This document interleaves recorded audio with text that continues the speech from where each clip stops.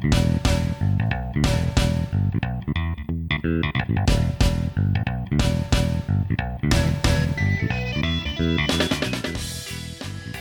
everybody, and welcome back to The Goods, a film podcast. I'm here with Dan as we continue our coverage of Young Adult Literature Month. How are you doing, Dan? I'm doing pretty well, Brian. Good, glad to be back. Glad to be talking about an adaptation of a novel that was very important to me when I was a young adult. Oh, is that so? Well, that's interesting. Because, listeners, we are discussing The Perks of Being a Wallflower, which was adapted from a 1999 novel by Chivit. That's not the part of the name I thought I would mess up. It was written by a guy named Stephen Chbosky. I'm going to assume that that's how you say it, like proboscis. But it's Chbosky. Unusual spelling. Those combination of three letters to open a word is not that common. It's like Klasky Shupo in one. Yeah, something like that. But not only did he write the book, but when he sold the movie rights, he specified that he needed to be allowed to also write and direct the film, which is a pretty cool power move, I would say. It's like the M. Night Shyamalan approach. Good way to launch your movie career if you require, as a stipulation of selling your script, that you also be allowed to direct. Yeah, he had an interest in film. I think he did like a student movie or an indie movie, but I guess he decided that he was going to do it. It turned out to be a good career move for him. I mean, he's done a few movies now in the years since. Yeah, a couple years ago I read he directed that movie Wonder about the kid with facial deformities. And more recently he made the Dear Evan Hansen movie, which met with kind of some mixed reviews, but I don't think this is the last time we're going to name drop Evan Hansen as we discuss Perks of Being a Wallflower. Yeah, I haven't seen that one, but his niche of awkward boys in the throes of adolescence, I guess, is his theme. Right. Depressed kids who write letters to themselves. Does that happen in Wonder, too? No, it happens in Evan Hansen. I guess you were trying to loop that one in as well. I didn't pick up on that. I don't know exactly what happens in that one. The kid wears a space helmet, and under the space helmet he has a weird face, and that's probably why. We're now into our fourth week of Young Adult Month, and how are we feeling, Dan?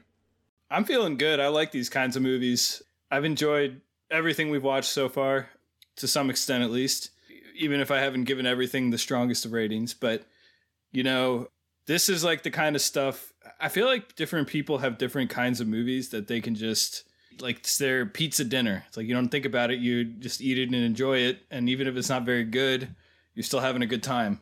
And for me, these stupid dramas with element of comedy or comedies with elements of drama about dorks coming of age, I don't know. That's the shit that I eat up. Like, some people do horror movies. Some people do dumb action movies from the 80s. The coming of age ones are the ones for me. So I have been having a pretty good time. But I can certainly see that when you watch a whole bunch of them in a row, you start to see a lot of conformity, I would say. It's the shit you eat up? You eat shit? Oh! You got me. I ate pieces of shit like you for breakfast. Classic Adam Sandler comedy there.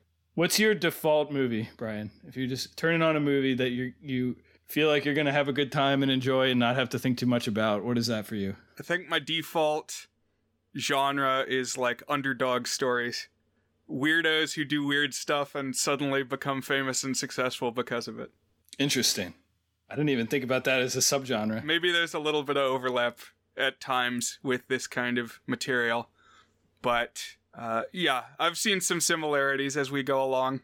I'll say my motivation for this pick in specific is that at one point my brother, I think when he was starting high school, he decided that he was going to go down the list of coming-of-age movies on Wikipedia and just watch all of them. Wow. I don't know how many he got through, but it was a lot. And so this is a genre that's close to him more so than it is to me, but I've picked up some recommendations from him, and this is one he certainly talked about. One of his favorites is Stand By Me, also Boyhood. Boyhood and Stand By Me he locked into more than others, but like his senior year, he did this thing at the end of high school. I think it was called Coffee House. Oh man, I wish I had him on as a guest so he could actually tell you what this was, because I was off at college and I don't know exactly what went down, but they played, it was student music groups, like small ensembles, to use a dorky band class word. I think they would probably just call themselves bands. Played at this event at a coffee shop. And he and his friends had a band where he was the singer and there was like a guitarist and a drummer or something. I've just seen the video. But they performed Stand By Me, the song, and they also performed, I think it's called Hero, but it's the theme from Boyhood. And like while they were playing the Stand By Me song, a train went by right outside the building they were in. And so it was like very resonant, and this was like his last day of senior year story. Wow. So it's poetic. I think he would vibe with you on a lot of these coming of age high school stories. Yeah, for sure. The funny thing is, I feel like, I don't know if I'm pickier about what makes them great or what the case is, but even though I really enjoy these kinds of movies, the ones so far that have been coming of age, I would say I haven't graded all that strongly. Probably been at some 5s and 6s. I guess I gave American Graffiti a high 7. I gave the stupid Dick Time Machine one a 6. But I've generally been in the 5 range for the coming of age movies so far. So we'll see where I land tonight. Yeah, I've been in a lot of 5 territory lately. But what about, maybe if we look beyond the ones we've covered specifically, do you have favorite young adult movies in your mind, or maybe books that you really loved? Yeah, so my selection for my favorite young adult themed movies, it's going to vary a lot depending on whether you're limiting it to adaptations the way that we are this month, or whether you could count any coming of age movie even if it wasn't an adaptation, because a handful of my favorite movies ever are young adult / coming of / teen / high school movies that are all kind of overlapping theme and genre. Dazed and Confused, one of my favorite movies ever, but that is not adapted from anything. Same director as Boyhood. I actually haven't seen Boyhood, but it's one I want to see at one point. I know that you have tilted negative feelings towards that one. Yeah. It's come up a couple times. Boyhood's not my favorite. Longtime listeners will know that was maybe my first exposure to the works of Richard Linklater, master of making movies where nothing happens. And then later Dan said, oh, you gotta watch this movie. I love this movie. Come over for my birthday and we're gonna watch Dazed and Confused. And I saw that one, and my thought was, wow, nothing happened in that movie. And then we start a podcast together where we're discussing films. Richard Linklater comes up in discussion, and what do you know? He made that one too, so. Yeah. I haven't rewatched in a long time, but one that really stuck with me, both the book and the movie, is called The Spectacular Now. And it's about a alcoholic high school senior who connects with a mistreated young woman, and they kind of connect with each other and bring the better out of each other. That one I really like. I like how it depicts its characters, particularly its protagonist, as like, I don't know, not heroic. I mean, in this movie, in Perks of Being a Wallflower, like Logan Lerman is a total self-insert, dreamy guy, even with his weird baggage and backstory and stuff. But I don't know, I like it when there's a little more texture and darkness that's not just strictly melodrama for the characters. So that's another one I really like. And I really like all of the John Green books. I've mentioned him as being one of my favorites. we brought one John Green adaptation thus far. If we hadn't, I definitely would have picked one for this month, because he's now had 2 of his books adapted into movies, 1 adapted into a miniseries, and another movie is on the way. So I think it'll be almost all of his books. A couple of things a little more off the beaten path in terms of my favorites. There's this one that I've read 3 times that just, I don't know why it has stuck in my head. It's this 550-page book. There's no reason it needs to be that long, but it's only good because it is that long. It's called Tales of the Madman Underground. And it's a stream of consciousness. You follow this person every single minute of the day for a week about this kid in 1973 who, again, he has a rough home life, and he has a bunch of friends who have a rough home life. And it's just this really immersive deep dive into this character's life with some really memorable scenes. That's another one of my favorites. When I was a little bit younger, my favorite, for years I would tell you my favorite book was Walk Two Moons by Shannon Creech. That's on the younger end of young adult. Typically we've said young adult are books marketed to 12 to 18 year olds. That one, the upper age limit of what it's marketed to is around 12 or 13. But I would still say that, I still see it listed as young adult in multiple places. So I would still count that as one of my favorites for sure. And another one that I thought about bringing at some point that I want to revisit to determine if I still like is Me and Earl and the Dying Girl, which came out right around the same time as The Fault in Our Stars, and is probably not quite as good as The Fault in Our Stars, but it's weirder than The Fault in Our Stars. And I liked how it fit the cancer trope, but also totally rejected many of the things that one takes for granted in a teenage cancer story. And that one, I don't know if I already said this, but that one also had a movie that I liked, but I'm not sure I would want to revisit now that I have seen a lot more movies since then. The last one I wanted to mention that stuck with me really big, really hard, is this book called Grasshopper Jungle. So it's written by Andrew Smith, who, back when I was really keeping up with books, he was one of the top YA authors, and I read and more or less liked just about everything that he released. But the best one that he wrote, the weirdest one, was this called Grasshopper Jungle. And it's this massive epic, across hundreds of years, but mostly centered around this 16-year-old kid who is basically witnessing the apocalypse because of these genetically engineered giant bugs taking over the world. Meanwhile, he's in a love triangle. His best friend is gay and in love with him, and he's in love with this other girl, and she's got her own stuff going on, and it's just really bizarre. It has strong hints of Slaughterhouse-Five to it, and the kind of absurdity of everything, but also very much metaphor of teen angst, and I really dug that one. So, and then the other one, really important to me, stuck with me, 5 stars on Goodreads for me, Perks of Being a Wallflower. This is kind of a generationally important YA book. It really brought to the forefront of popularity this style of coming-of-age novel that dealt with problematic characters and problematic situations with darkness, but also kind of beauty, and seeing some of the beauty in the midst of that darkness, and just doing it in a really fresh way. Really strong voice, really respecting the intelligence of the reader, not pandering to them at all. So this is another, I really think it's a great novel. I reread it this week and it holds up. There's some corny things about it. It's like a checklist of every single hot button issue, about half of which got cut from the movie. There's some more, there's an abortion subplot that got cut from the movie.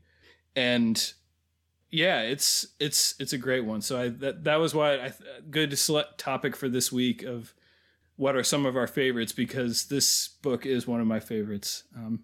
So those are kind of some of mine, but what about you, Brian? Do you have any favorites that we haven't yet talked about? Yeah, I've got a couple. I'm glad that you got some weird genre stuff in the mix there with the grasshopper story. That one's got me kind of curious. Obviously, it comes down to, is Harry Potter in contention? Because if it is, obviously that's a favorite of us both. Oh yeah, I didn't even mention that. You're right. But I think I name dropped it a couple episodes back. My favorite young adult book come movie is Holes by Louis Satcher. He was also, in that case, involved with writing the script. And the only reason I didn't pick that as an episode this month is because I didn't want to spoil the story during our recap, but I really, really love that one. It might be my favorite non-linear film in terms of things being presented out of chronological order. It's got, like, things unfolding in 3 different eras that, like, all the mysteries come together as bits and pieces are presented. Yeah, Holes the book is an absolute masterpiece. I mean, I might have said it if I had not known you were about to say it. It was among my favorites.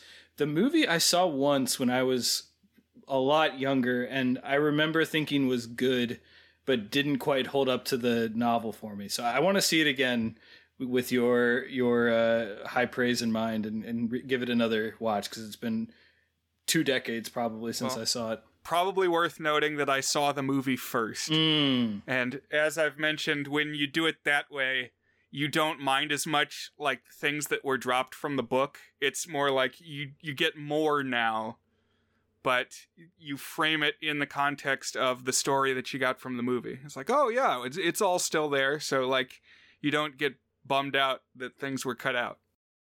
That's a really good point. And I think I talked a lot about that in the Paper Towns episode, how I actually ended up, I think, giving that one a lower rating than you, even though the story itself was really important to me, because in some ways I was judging it as an adaptation of a thing that I was already really beloved.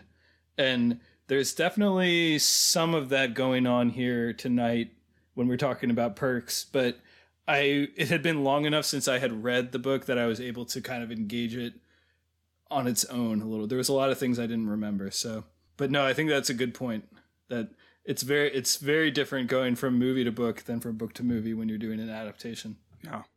But, Holes, the title works on multiple levels because it's actually about the characters literally digging holes, but then also there's holes in your understanding of what's going on, and those are gradually filled in as you get the different layers of material and the things happening at different times.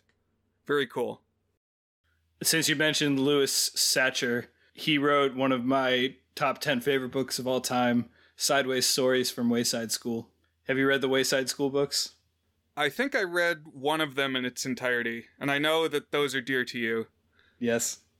I can't remember if I read it before or after the series was covered in your Top 100 Everything blog series.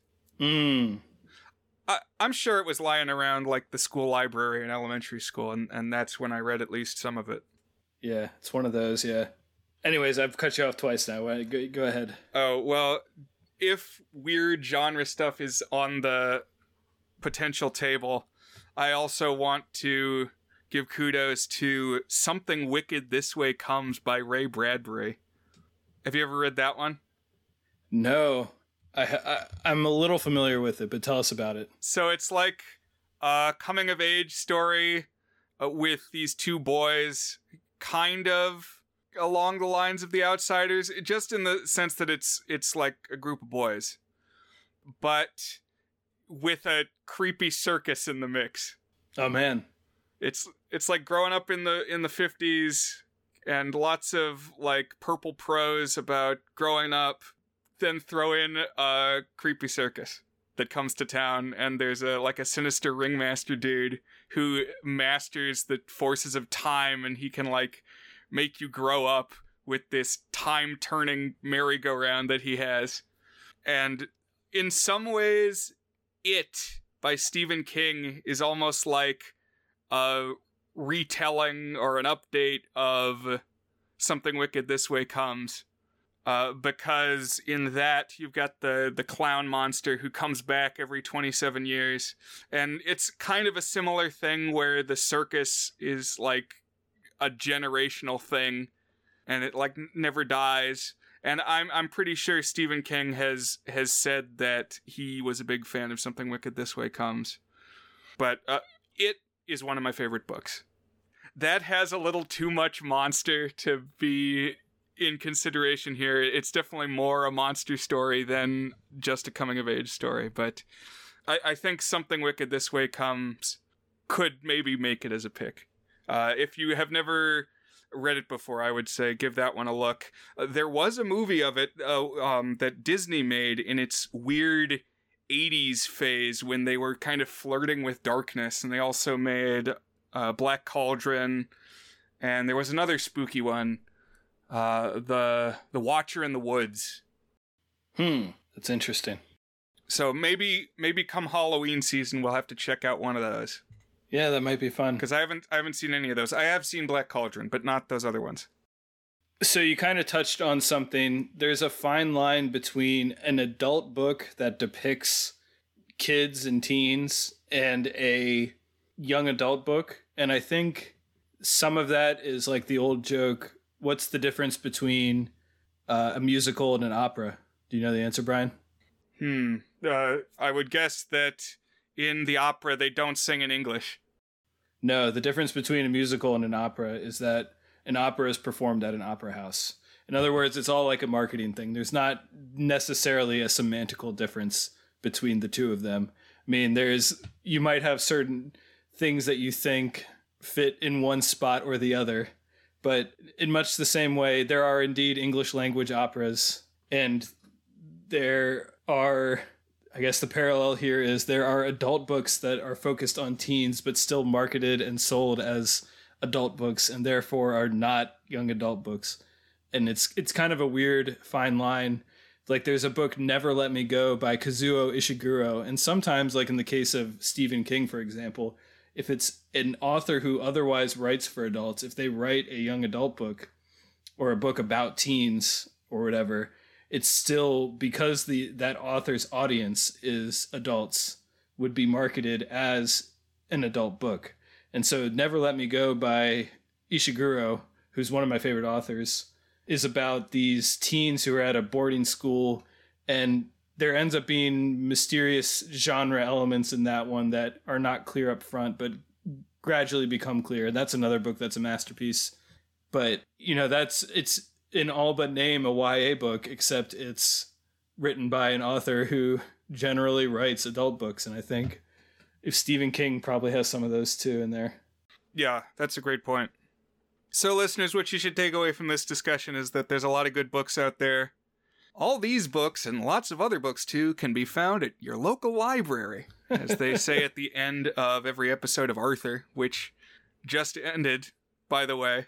Oh, man. Finally, after 25 years, if you didn't know, Arthur's been going for 25 years. They just had their finale. It's almost Simpsons level. And yeah, no, exactly. And it's the same case where the characters have never aged. So they keep updating technology. Everybody's got tablets now and smartphones, but they are still in third grade. Until this episode, where at the very end it jumped forward 20 years. Not 25 years, just 20. But you saw a little glimpse of them as 28-year-olds instead of 8-year-olds. I thought I read, too, that another cool thing about the finale was they brought back at least one, possibly more, voice actors from the original cast to play their characters. And they were kids when they played them in the original, like season 1, or it may not have been season 1, but early in the run. And then now here they are as adults playing the adult versions of those characters. Oh, that's really interesting. I hadn't read that. What I think is interesting is that Buster's been the same Buster all along. Like, I could still recognize Buster even though they've been through like 10 Arthurs. Wow. So it's like The Simpsons where they have an adult voicing the kids. Right. So the voice stays basically the same. But much as I would like to, we're not here to talk Arthur. This is not the Arthur cast. Turn to my brother and his radio co-host for thorough coverage of the complexity of Binky Barnes. Here, though, we're going to talk Perks of Being a Wallflower, if you're ready. Let's do it. So this movie takes place in the early 90s. Some of these details I got from Wikipedia because I did not notice them in the film. According to that, it's 1991. I was able to pick up that it was some point in the past because everybody's listening to cassette tapes and making cassette tapes. And that was my clue that it was not the present. But was there anything else to tell us that, Dan? It's a very good question. And the answer is there is a small number of references that would make you pick this up as the early 90s. There's a mention that one of the characters, Patrick, goes to Washington because that's where the music is, which is very clearly a grunge reference, which was early 90s. But in general, I would say this movie could be anything from like 1975 to like 2000 or something like that, or maybe 1997 before CDs were really big. Yeah. Like, I got a good portion of the movie in thinking it was just the present of 2012 when the movie came out, but then once characters are bonding, everybody's saying, oh, he made me a mixtape. It's like, what? Wait a minute. And then they're pulling out all their cassette tapes, and it's like, whoa, okay. I gotta reframe my understanding of the situation. Because, I mean, another thing is all the hipster kids are saying, well, you know, it's better to listen to things on vinyl, which is something that they could be saying in 2022. Oh, yeah. Yeah. I feel like ever since vinyl stopped being the primary musical medium, that's something you could say. But here in 1991, we meet our protagonist, Charlie, who is just starting high school. We get some narration from his perspective, so we're hearing his running inner monologue. He's talking about how he has like a running tally of days until high school is going to be over. So also through this narration and the title of the book, if you didn't know, we come to understand that he is like very nervous and shy and wary of social interactions. We also pick up piecemeal that he has dealt with some more serious mental health issues. Now, Wikipedia says that here at the start, he's just been released from a mental facility. I did not pick up on that. Is that ever stated? Is that in the book? Yeah, a lot of his backstory and his perspective is just totally not different, but in much sharper relief and fleshed out much more in the book, because the book is entirely an epistolary novel, which is to say it is all letters. So we get a little bit of that framing device here in the movie, which I think maybe you can talk about here in a bit. But you learn much more that he has dealing with demons and had like a really hard time, and spent some time at a place. It's kind of vague, and he kind of tries to not dwell on it in his retrospective thoughts when he's writing out these letters, but definitely played up much more in the novel that this is a troubled kid, at least early on in the story for sure. Yeah, but like through the narration and also discussions that he has with his parents and stuff, we hear that he has good days and bad days, and that sometimes whatever condition he's dealing with gets bad. Like, at dark times in the movie, he's going to say, oh, it's getting bad. And his struggles are represented in some kind of interesting editing. Like, we get flashbacks to things that happened in his past. I mean, I guess that's what a flashback is. And we get glimpses, bit by bit, of his Aunt Helen. And this is all, like, interwoven throughout the texture of the movie, and so we're learning more about what exactly happened in the past. But things we pick up pretty quickly are that the Aunt 2 dealt with depression, and at some point she died in a car crash. And it's a pretty strong element here in the movie, but it's really a recurring thing in the book where he is kind of framing a lot of his sadness about the fact that this is a line he repeats a lot. My favorite person in the world was my aunt. Is it Helen? Is that what it is? I think so. Yeah. My favorite person in the world was my Aunt Helen, and like different things that make him think of her, and sometimes at weird times. and how the death of her hit him really, really hard. And one thing it's alluded to here, and it's much even more prominent in the book, that he feels he is connected to Aunt Helen's death in some ways. And I'll say at this point that I related to some of the things he's going through, not everything. This is like a very hyperbolic situation he's been through. Like, if it can go wrong, it has gone wrong for him. And like, his shyness is extreme. He doesn't want to participate in class and doesn't really want to interact with anybody, or is just hesitant to do so. So, I don't know. Like, at some points I've felt like I'm on the outside looking in, but for him it's just taken to the nth degree. Like, we get a scene where he's in his English class. By the way, his English teacher is Paul Rudd, Ant-Man himself. There's a lot of names in this movie. That was something you said about Outsiders, where it's... although there, I think it's more of lightning in a bottle because they were all young and hadn't been stars yet, whereas here, they were probably all stars already and just wanted to get involved with this project.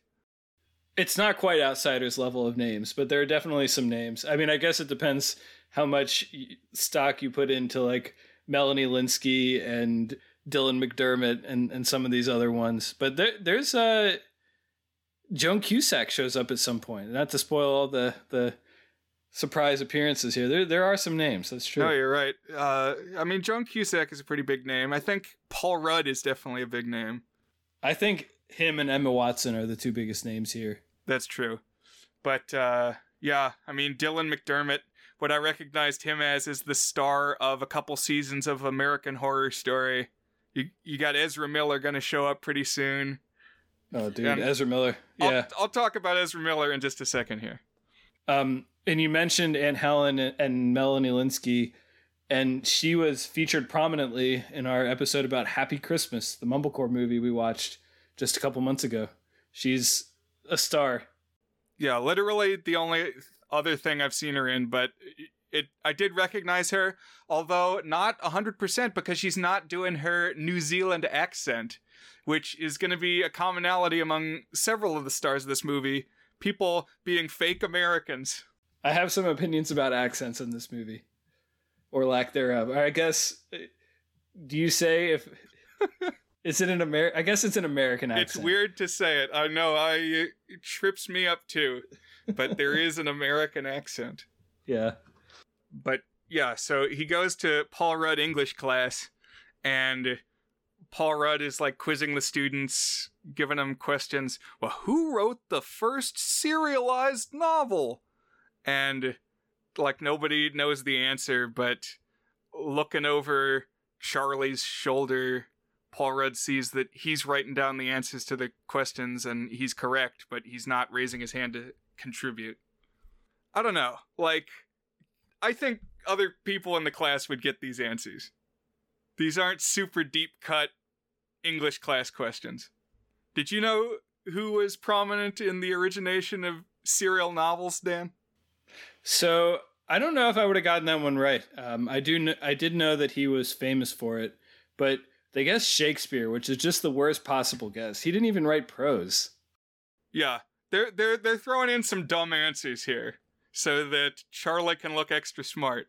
The thing you got to remember is they're supposed to be 14-year-olds, and one thing that kind of bothers me, you talked a little bit about how he's kind of shy and antisocial to a strong degree, but he's also 20-year-old Logan Lerman. His smile is heartwarming. He's a beautiful, beautiful man. He is not someone who you would expect to be a outcast, a pariah. Not that he's necessarily a pariah here. It's more of his shyness rather than his people not liking him. But I actually liked this casting more this time around. It really bothered me the first time I saw the movie because I always imagined him as being someone really gawky. But he does a pretty good job overall, but he's still like, he's got a heartthrob element to him, which throws me off a little bit. That is interesting. The Wikipedia article said some critics pointed out that these people are clearly older than they're supposed to be. That they don't look like high school freshmen. Which didn't pull me out of it too much. That's par for the course in Hollywood. Right, and as far as him being too good looking for the character, I mean, that's a good point. At the same time, though, like, I think last week we were talking about how it's a dangerous idea to say that somebody's, like, too funny to be depressed. You could also say you don't want to think that somebody is too hot to be depressed. I think that's true for sure. That's a good point. The other question was about a box office. Like, they would take money at a Shakespeare play in a box and lock it behind the counter, and that gave us the name Box Office. Nobody gets that. It's like, dude, just context clues. These aren't hard. Also, though, I feel like English class is where the dorky English kid should shine. It's like, and I mean, in time he does, but dude, just raise your hand and give the right answer to the question. Why? Even in my own shyest moments, contributing in English class is easy, dude. It's just, you do it. Just do it, Logan Lerman. Come on. Yeah, one thing that I think the movie really does well is showing him gradually building that confidence. Like, we're going to talk about moments, at a football game where he is sitting by himself and he actually decides to be the one to walk up and talk to these other kids, and gradually having more of those. So I think having this at the beginning, like, level sets and eventually gives us some character growth. Yeah, I guess I agree. Because also day one, he meets this senior named Patrick, who is played by Ezra Miller, and he's kind of a class clown. And he's messing around in the shop class. Did you ever take any shop class, Dan? I did the 6th grade version of it. I don't think I ever used a bandsaw, but we did some stuff. And then I guess the 9th grade tech class had some shop elements to it.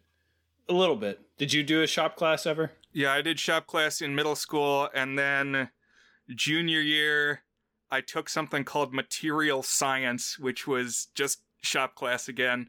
And then senior year, everybody at our science-focused magnet school, we all had to be part of a lab where we would dedicate the year to working on a specific science project. And I was in the prototyping lab, which was just shop class again. And now I'm working in construction this year, and it's like I'm back in shop class. So I do have some background in that. So this was an environment I recognized. And Patrick is the senior student dicking around in intro shop. And he's like doing a mocking imitation of the shop teacher. And who should walk in as the shop teacher but horror movie makeup icon Tom Savini? Which just blew my mind. I've never seen Tom Savini in like a straight drama. Usually he's in a Robert Rodriguez movie with a cock gun strapped to his pants. Or like sawing zombies in half and intestines spraying everywhere. So there is a very legitimate, well, I don't know, maybe very legitimate isn't a stretch. There is a connection here. And I'm going to share that now. I watched this movie twice this week. I watched it once without the commentary and then once with one of the 2 commentaries that's available on the DVD. So there's the DVD has a commentary of just Steven Chbosky, and then another one with Steven Chbosky and most of the cast. Like, honestly, at least most of the teens in the cast, like 8 other people. So I listened to the Steven Chbosky one, and one thing he really emphasized that I don't even know if I could have said until I listened to the commentary is that this movie takes place in Pittsburgh. Oh. In fact, it was shot in location on Pittsburgh. In fact, this is actually kind of cool. Like, there's scenes in a diner, and that was the actual diner that he went to when he was in high school. Some of the scenes shot at a house are shot in front of his childhood house in Pittsburgh. And I guess when you're the guy who has the best-selling novel and you've signed this deal to have total creative control, you can do stuff like that. But he was an aspiring filmmaker in Pittsburgh. And I think we talked about this. Is that where George Romero is from, and also Mr. Rogers too? That's right. Yeah. And so I don't know exactly what we said, but that's true. And weirdly enough, they came up together. They were making Mr. Rogers' Neighborhood together. Like George Romero is a cameraman or something, a film student helping film it. And of course, the Savini connection is to Romero. Right. So they made Night of the Living Dead in the Pittsburgh area. And then 10 years later, they made Dawn of the Dead around the same area, Monroeville, which is where the mall is. I've gone to visit there. And Dawn of the Dead is when Tom Savini started working with George Romero, doing all the makeup effects. And so that's the one really where the gore just explodes. So that's where I recognize him from. He's got a cameo in that. He's in From Dusk Till Dawn, the Robert Rodriguez film. He goes around and does horror cons and stuff. Mm-hmm. He's got a recognizable face. Yeah. So that when he walks in casually to this scene, I was like, what?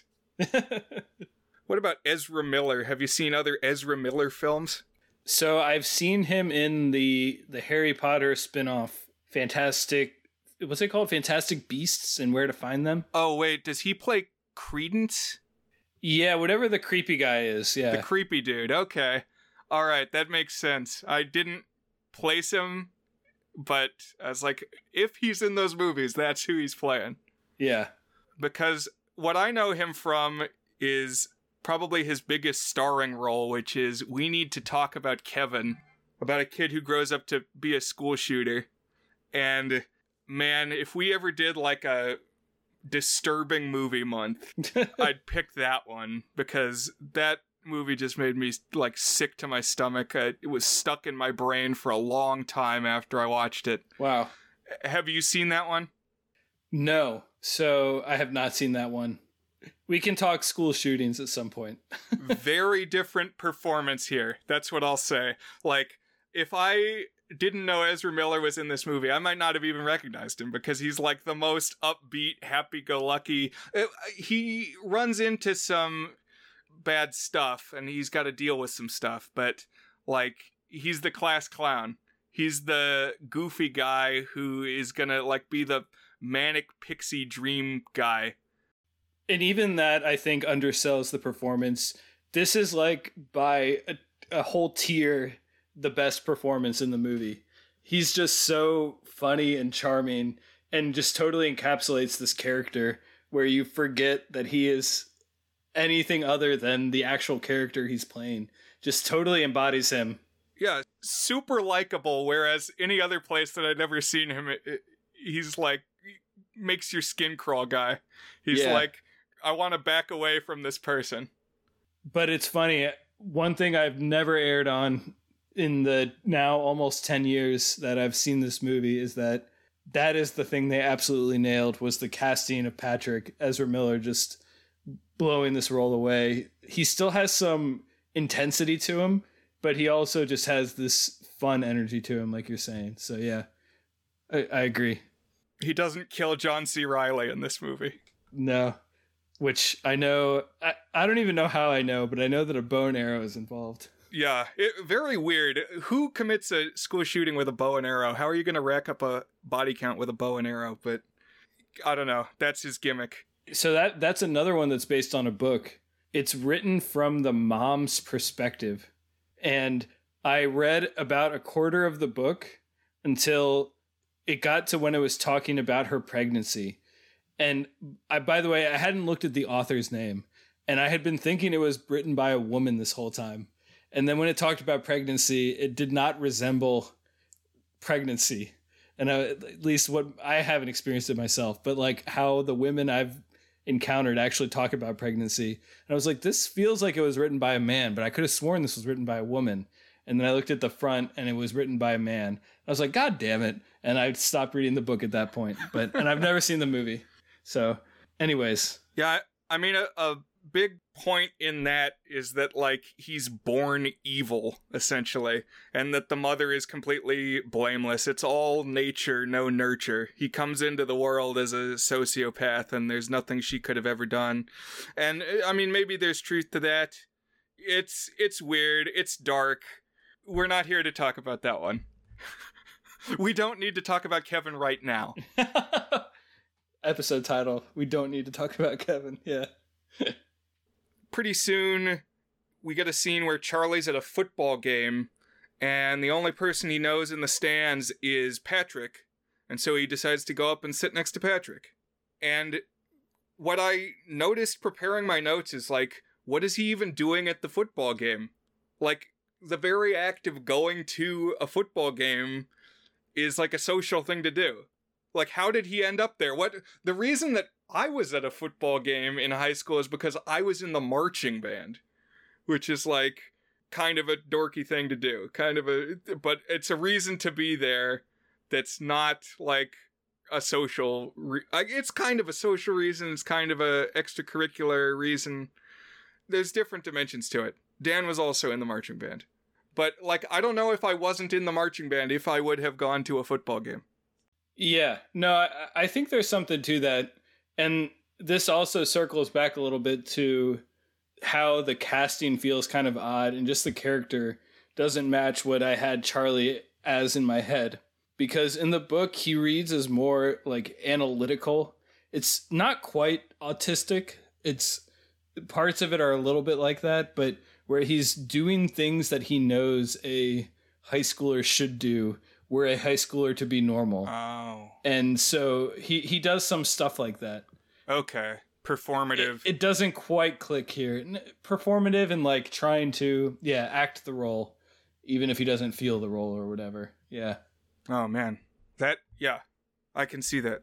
But because he's sitting next to Patrick, he's there to meet Emma Watson when she comes to sit down. She's playing a character named Sam, short for Samantha, and she's now going to complete our Emma trifecta. We had a Emma Stone starring role a few weeks back, and then, like 2 weeks ago, we had Emma Roberts. Now here's Emma Watson. The full Emma. Yep, we've got full Emma right now. Rank the Emmas. How would you rank the Emmas? I guess there's different, like, metrics you could use. Yeah, different Emma criteria. I would say... Let's put it this way. You are a casting director, and you're doing a movie, let's call it a comedy drama, and you have one phone call to make. Whose agent are you calling? They tell you can only have one Emma. One Chris and one Emma. So do you go Evans, Hemsworth, or Pine? And Stone, Watson, or Roberts? I think you might get your most bang for your buck with Stone. Yeah. I might personally seek out Roberts. She's a value pick. Yeah. What would you go with? What are you feeling? No, I think Stone, Roberts, Watson is the ranking for me. Yeah. Maybe not necessarily like in terms of attractiveness, which I feel like is sometimes how some of... Right. No, I'm picking up what you're putting down, but I think most value for your movie, you got to go with Emma Stone. Yeah. Yeah, she I think she brings the most. But Emma Watson is not doing her British accent. And I think with her performance, there are moments where, like, you can almost tell she's not American. Moments? Literally every word that comes out of her mouth, she's, like, straining not to... She's like, what would an American say? How would an American say this word? Like, every word you can feel her straining to say the right version of that word so she doesn't get outed. It's like, if there's an R in the word, say the R.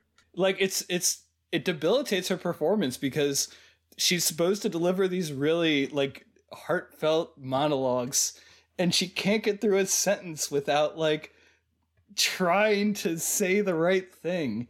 And it's, I don't know, it frustrated me so much watching it. She was really having a hard time here. This movie bumps up maybe a whole is a good point if you just let Emma Watson, let her be British. Don't be a coward, Stephen Chbosky. Let her speak in her natural tongue. Dude, it's like in Happy Christmas. They let Melanie Linsky, or whatever her name is, talk in her New Zealand accent or whatever it is. Right. She doesn't talk too much in this movie because she's only in flashbacks, so I didn't pick up any weirdness in the accent, but she literally only says like maybe a sentence at a time. Just a horrible American accent by Emma Watson. I guess the reason I am kinder is there's not one specific word that really threw me. I was like trying to listen for it, but yeah, there is a weird like stiltedness to it. It reminds me of a YouTube clip I saw back in the day of the different Harry Potter stars trying American accents. Have you ever seen this? It was like on one of the talk shows. No, I haven't. Like maybe Jimmy Kimmel or something. But they had Ron, Harry, Hermione, and Malfoy, Tom Felton. And Tom Felton did the best job. He was pretty funny. Like, one of the things that they had them say for whatever reason is, "Can I have an order of mozzarella sticks?" And one of the interesting things, I don't know, sometimes in English accents, it's like when the word ends with an A sound normally, they'll add an R. It's like the opposite, yeah. I saw it. And it's like, well, wait a minute. How come when it ends with an R, you don't say it? It's like, I saw a murder. It's like, no, you saw a murder. You got your R's all mixed up. So, like, Ron is like, I'd like some mozzarella sticks. But Tom Felton comes and he says, "Hey, buddy, man, can I get some mozzarella sticks, please?" And I like his delivery quite a bit. I feel like I haven't seen him in much since Harry Potter. I don't know what he's up to.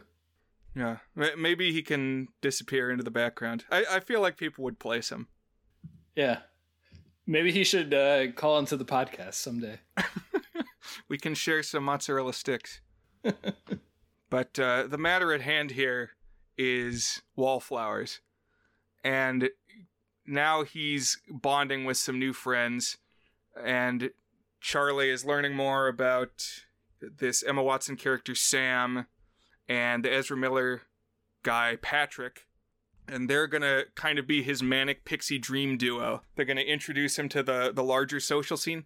By the way, they're both seniors, and he's a freshman. Very implausible. This was weird to me. Did you... I mean, again, we were both in marching band, so I feel like that's the only reason I had some friends who were a different grade than I was. But even then, seniors with freshmen would be a stretch. I agree. I think it's implausible that a gawky, antisocial freshman would like super click with these seniors who are 3 years older than him and have all these intensive life experiences. There are moments when like the way that the seniors interact with him comes across as like almost pity or something. And those, I don't know, I could see like a freshman being pulled into the crowd and not necessarily pity, but like, oh, we gotta support our freshmen, etc. But there's an air of inauthenticity always. Like, you don't really connect with a freshman when you're a senior. I mean, maybe you do, but like the fact that all of his friends are seniors is pretty wish fulfillment implausible to me. And it's only undercut by the fact that he is actually a 20-year-old, you know, like the actor is. And it's easy to forget that he's a freshman and that he's supposed to be a totally different age than the seniors that he spends most of his time with. Fair. Yeah. But when I was a senior, I had some friends who were freshmen, and it was mostly because of marching band. And this is going to become relevant as the crush on Emma Watson escalates. I very briefly dated someone 3 years younger than me, and I'm not sure that that is something that I should be admitting on public air. It was a little borderline. It felt borderline at the time too. It was not when I was a senior and she was a freshman. It was a couple years later, but it still felt a little odd. But yeah, I agree. Yeah, I mean, it's a weird area. I mean, there are states that have like Romeo and Juliet laws where if they're both young but one crosses that that 18 line before the other one does, you enter some weird territory. Exactly, yeah. Yeah. Illegal in some states and not others. Right. Well, I never had any things like that going on, but I did have, again, through marching band, a lot of friends who were 1 year older. Like, everybody I was close with in marching band was 1 year older than me. So when they ultimately graduated, I did feel like a gap for a while. Mm-hmm. So there's a little bit of that, and that's coming up here as the year goes along, as one might suspect. But Sam and Patrick take Charlie to a party. It's like his first crazy party. I didn't have any crazy high school parties. That's something I missed out on. Same. Eventually there were some college parties, but even that took a little while. I think part of it is because we went to a nerd school. We went to a magnet school. The parties weren't quite the same thing. Mm-hmm. I didn't go to any parties with booze until college, so I'm with you there. Okay. Well, I'm glad that we're at least lockstep in some ways at this point in the story. But pretty soon here, Charlie eats an edible at the party. Like, oh, here, have a brownie. And, like, while he's high, he's much more sociable. And he's, like, chatting people up. And one of the things that happens here while he's in his cloud is he stumbles across Patrick in a back room making out with Brad, the quarterback of the football team, which Patrick implores him not to share because apparently Brad is in the closet, and if it came to light that he was gay, it would cause a lot of problems. Like, he'd have falling out with his social circle, but also his dad would not be cool with it. Makes sense in 91 for sure, yeah. And yes, makes sense. Yeah, I would have to say maybe my single least favorite trope in coming-of-age stories is the accidental ingestion of drugs. It is very common, and it's so stupid. I feel like that is just such an unlikely thing to happen. I mean, I think it kind of serves a purpose where it is like, oh, he's inexperienced in life and innocent and not willingly taking drugs because we still want to see him as this kind, innocent soul, but we still want to let him experience the escapism of drugs. It just pisses me off. It's in so many of them. I don't know. Yeah. And this is maybe the iconic example to me of when he has the brownies in his first party. Charlie also admits to Sam that his best friend killed himself, and like not that long ago. But this is also the only time we hear about this guy. So like, who was this? I was wondering, throughout the movie, Charlie is writing letters to somebody, and he's always saying, "Dear friend, oh, it's been a while since I talked to you." And so I thought maybe like it was that guy, but who was this guy? So this plot point makes a lot more sense in the book. First of all, it gives us a reason to see why the character is troubled. And it's like a red herring for why he's so depressed and so socially detached. That's his trauma. Well, not to spoil, there's going to be a twist on what his another important, and in fact what we are to believe the more important trauma is in his life. Yeah, I mean, you don't need to have just one trauma. you can have multiple. That's true. That's a good point. And he references it more often in the book. And it also happens like in the very first chapter in the book, not here where we're like a third of the way into the movie. Yeah. And there is a reveal at the end that I'm just going to say now because I don't think it's much of a spoiler, but he's writing the letters to himself. Like at the end, it shows one of the letters and it says Charlie, comma, at the top. Like, okay, he's writing to himself. Very Dear Evan Hansen, because spoilers, I guess, if you haven't seen that one, the letters, the Dear Evan Hansen letters are written by Evan Hansen. Interesting. So it's like a exercise that his therapist has him do, that he's writing letters to himself. The book is a bit more ambiguous, at least for in Perks I'm talking about here. It's more ambiguous about who the letters are to, and it remains a thing of fan speculation as who exactly was he writing to? Was it himself? In the book, there's like one passage where he talks about witnessing someone in the distance who recognizes him or something like that, and they think maybe that was the person, and it's actually someone who's not him. But it's not very clear. It doesn't have the same reveal that it's actually him that he's writing his letters to. But I kind of like it. It kind of fits. So I wish they'd had that in the book too. It felt like The Outsiders to me, of Ponyboy sitting there at his typewriter. But on their way home, the three kids hear a mysterious song on the radio. And they're all like, oh, this is a great song. But what is it? I've never heard it before. And this was another key to me that, wait a minute, this is not the present.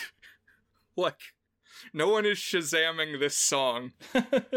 Or even a couple years before Shazam, you could just Google, like, what lyrics you heard, a little snatch of the song, and then you'd have the song. But no, this is going to be the mystery song throughout the rest of the movie. People will be wondering, what is the song? Gotta find this song so that I can put it on a mixtape for Emma Watson. I just want to point out, in 2004, so I guess that's 13 years later, Heroes by David Bowie was selected by Rolling Stone as the number 46 greatest rock and roll song of all time. This is not an obscure song. And part of their thing... Okay. Okay, let's talk about this. Yes, I'm glad you said that, because something that sets us apart, Dan and I, is Dan knows way more about music. But let me say that the characters in this film are supposed to have, like, hipster, deep-cut, encyclopedic music tastes, but the examples they are always bringing up do not suggest that. Like, they play a Beatles song. Oh, I don't know if you heard of this music group. They're pretty under the radar. They're called the Beatles. And then later on, it's like, oh, you know, there's this other guy. His name is David Bowie. It's like, you know, believe it or not, I've heard of David Bowie. I'm not super deep into music culture. I know who David Bowie is. He's the guy that Jermaine from Flight of the Conchords is imitating when he sings Shiny as the crab in Moana, guys. I don't know if they would have had that reference point in this story, but yeah. No, you're right. Especially, there's more obscure pop culture things that the fact that none of them would know one of David Bowie's like four most famous songs, it just does not stand up to scrutiny. But I will say the song itself, Heroes, does capture this is like the iconic line from Perks. It's, I feel infinite is what he says. And then in the book, the line is, in that moment, I swear we were infinite. And it does kind of have that feeling. One thing I like about this movie and this story in general is it does capture the intensive emotions and the alternating feelings of despair and infinite possibility. And I feel like Heroes is a good example of just this huge sound representing this huge future, this sense that anything could happen. And I think it's a great pick for the quote-unquote tunnel song, even if it doesn't logically stand up to much scrutiny. So I don't really hold that against it too much, even though I think it's really stupid that Patrick wouldn't recognize like the most flamboyant, genderqueer, weird guy, his most famous song. It's like David Bowie should be an icon to him. He should know Heroes like the back of his hand. Okay. I'm just relieved that we're on the same page here because, yeah, for like music nerds, they don't seem that way. It's, yeah. Yeah. They're like, oh, can you believe it? They're playing a real good song at the homecoming dance. And it's like, it's Come On Eileen, which is like one of the 25 most popular songs of all time. Wow. Oh. Yeah, it's like you could hear that at any bar. Amazing. They played they're playing good music. Wow. not this popular stuff. They're playing something for us obscure cultured people. Yeah, right. Come on, dudes.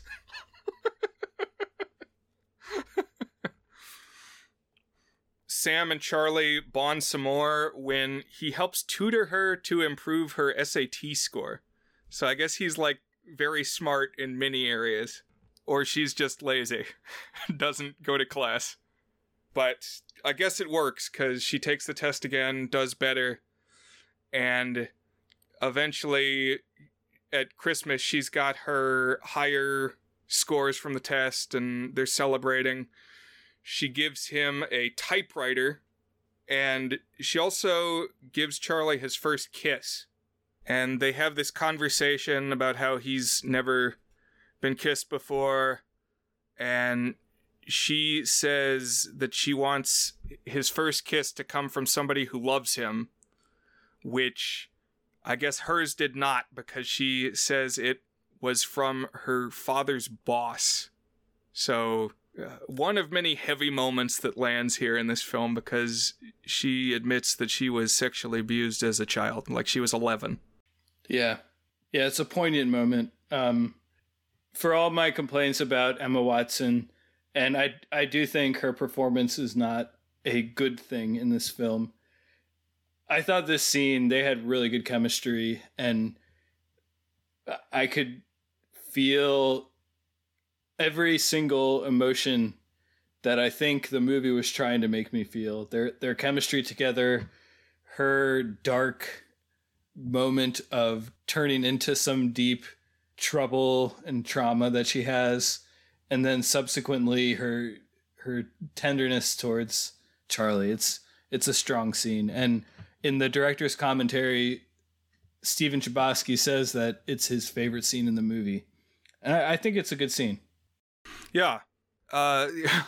Maybe a heavy moment to drop here that's going to have some pertinence as we continue discussion of the movie. I've actually never kissed anybody. Really? So, yeah. And I trust that this is going to be important as the movie goes along, because it just is. So that's going to be something that we're going to return to. Because one of the quirky, hipstery things that Sam and Patrick are really into is that they are part of a Rocky Horror Picture Show Shadowcast. I guess this is like a weekly thing. Around here in Fairfax, Virginia, there was a weekly Shadowcast that was going for years and years. Every Friday night at midnight, they would screen Rocky Horror Picture Show, and there was an ongoing cast who would show up and act out the different roles in front of the screen. Have you ever been to one of these, Dan? No, I am disappointed. They're not doing them anymore. I really wish I had gone. I had heard about them, and I only after they stopped it do I realize that would have been a really cool thing to have done. It's like the cult movie watching experience, and I wish I had gone. Right. So there's a couple reasons I suspect they might have stopped. Their model was a second run theater, which meant that they would get movies once they were no longer being shown at first-run theaters, and so they were cheaper and they could sell tickets real cheap to the college students. Recently, I guess it became harder to do that, and so they're just a first-run theater now. That might be part of it. The other is that Disney bought Fox, and so I've read that as part of that deal, it's now become way harder to do like retro screenings of old movies in the Fox catalog, because you gotta go through Disney. Yeah. God damn it, Disney. But it was something that went on for decades and decades, that they would screen Rocky Horror Picture Show. And I came close to seeing it in 2015 when I had a year-long movie pass to this theater. But for whatever reason, I didn't get around to trying to see it until like the last week of the year, which just happened to be the 1 week of the year they didn't do it. And so we got there at midnight and it wasn't going on. And you saw the night before instead. That's right. So I've shared this story. So now you're putting the pieces together. You're filling in the holes.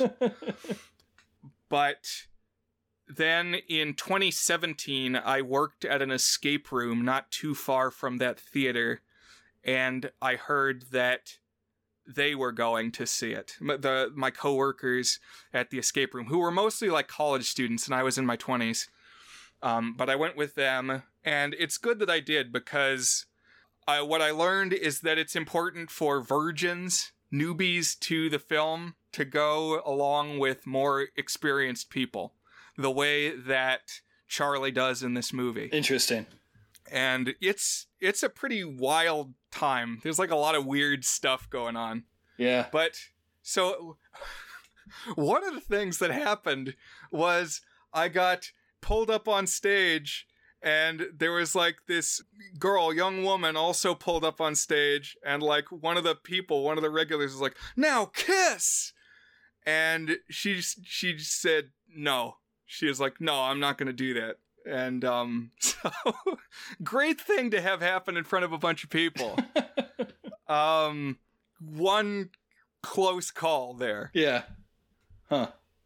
But anyway, there's a lot of importance put on the Rocky Horror Picture Show shadowcast in this film. Like, multiple scenes are set at these shadowcasts.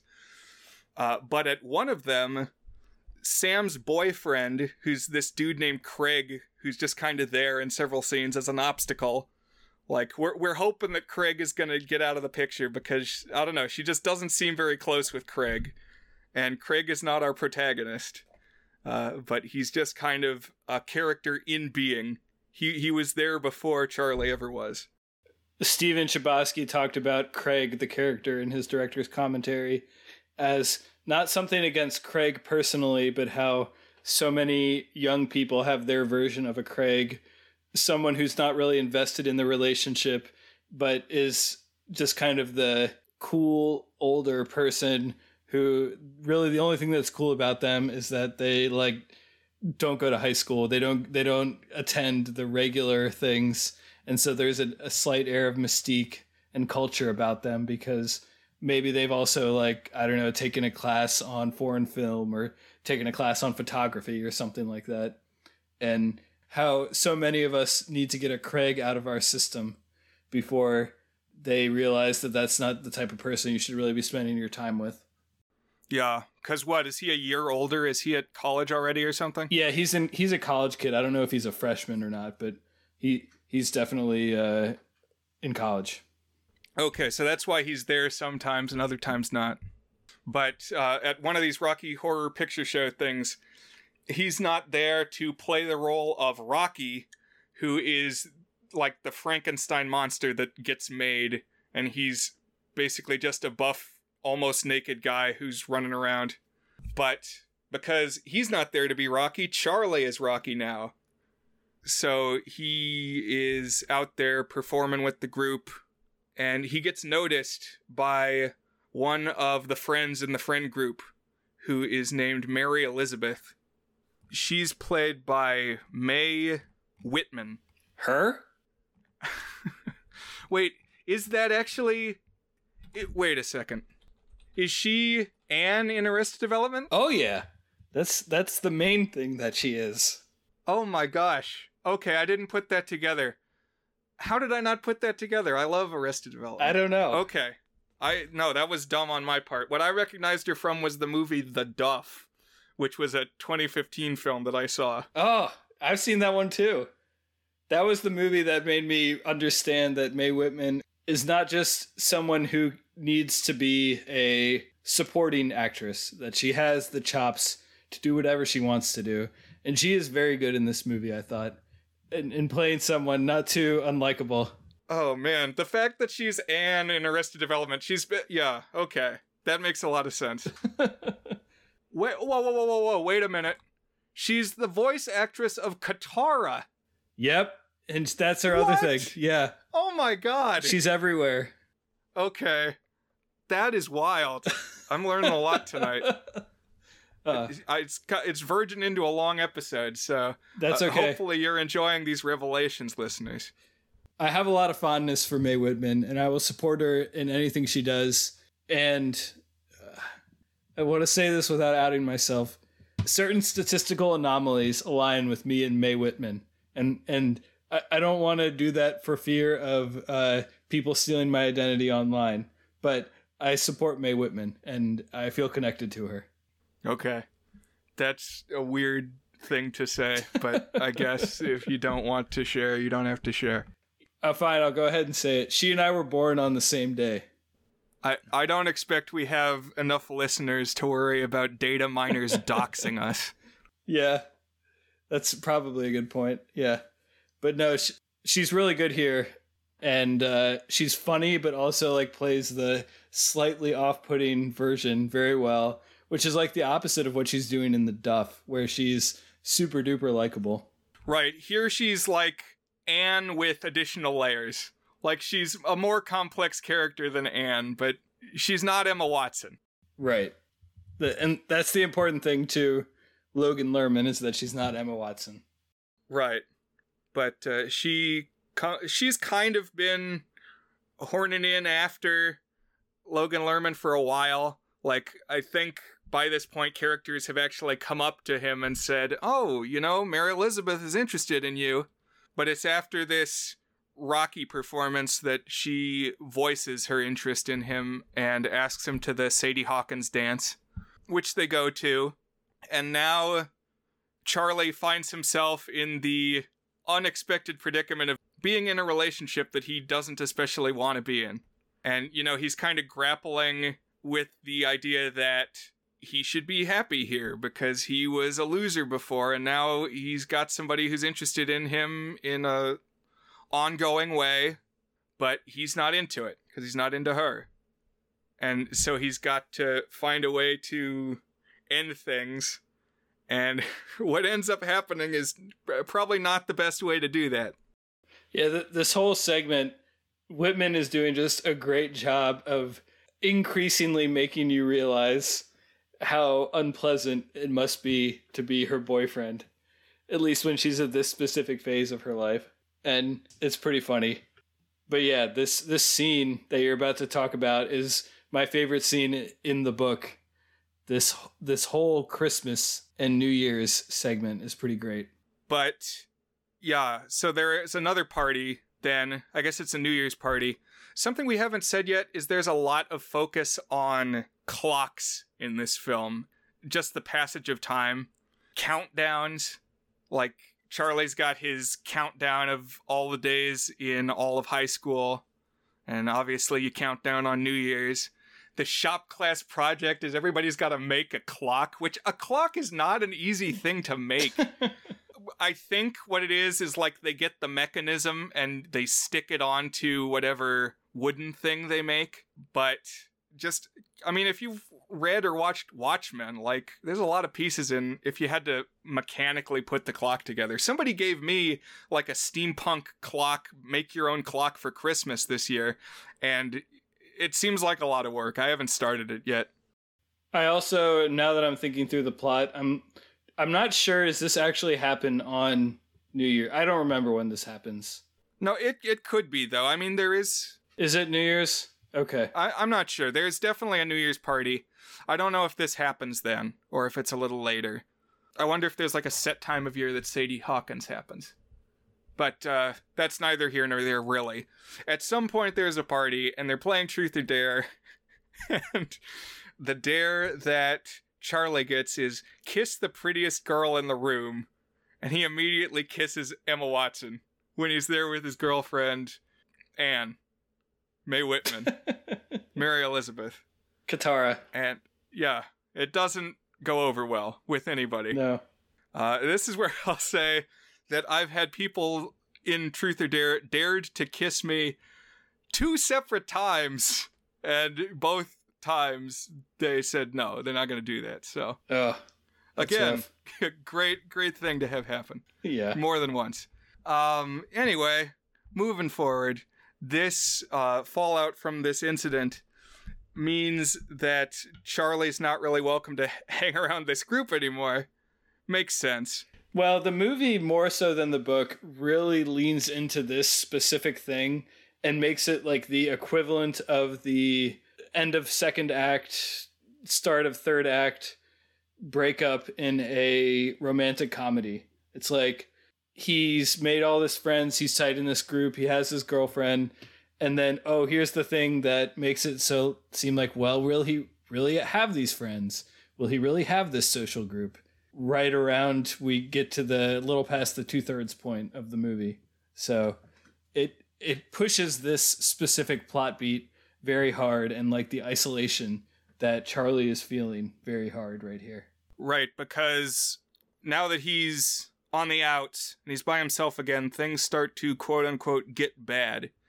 We're getting a lot more of this crazy, chaotic, experimental editing, blips and bloops of the past leaking through.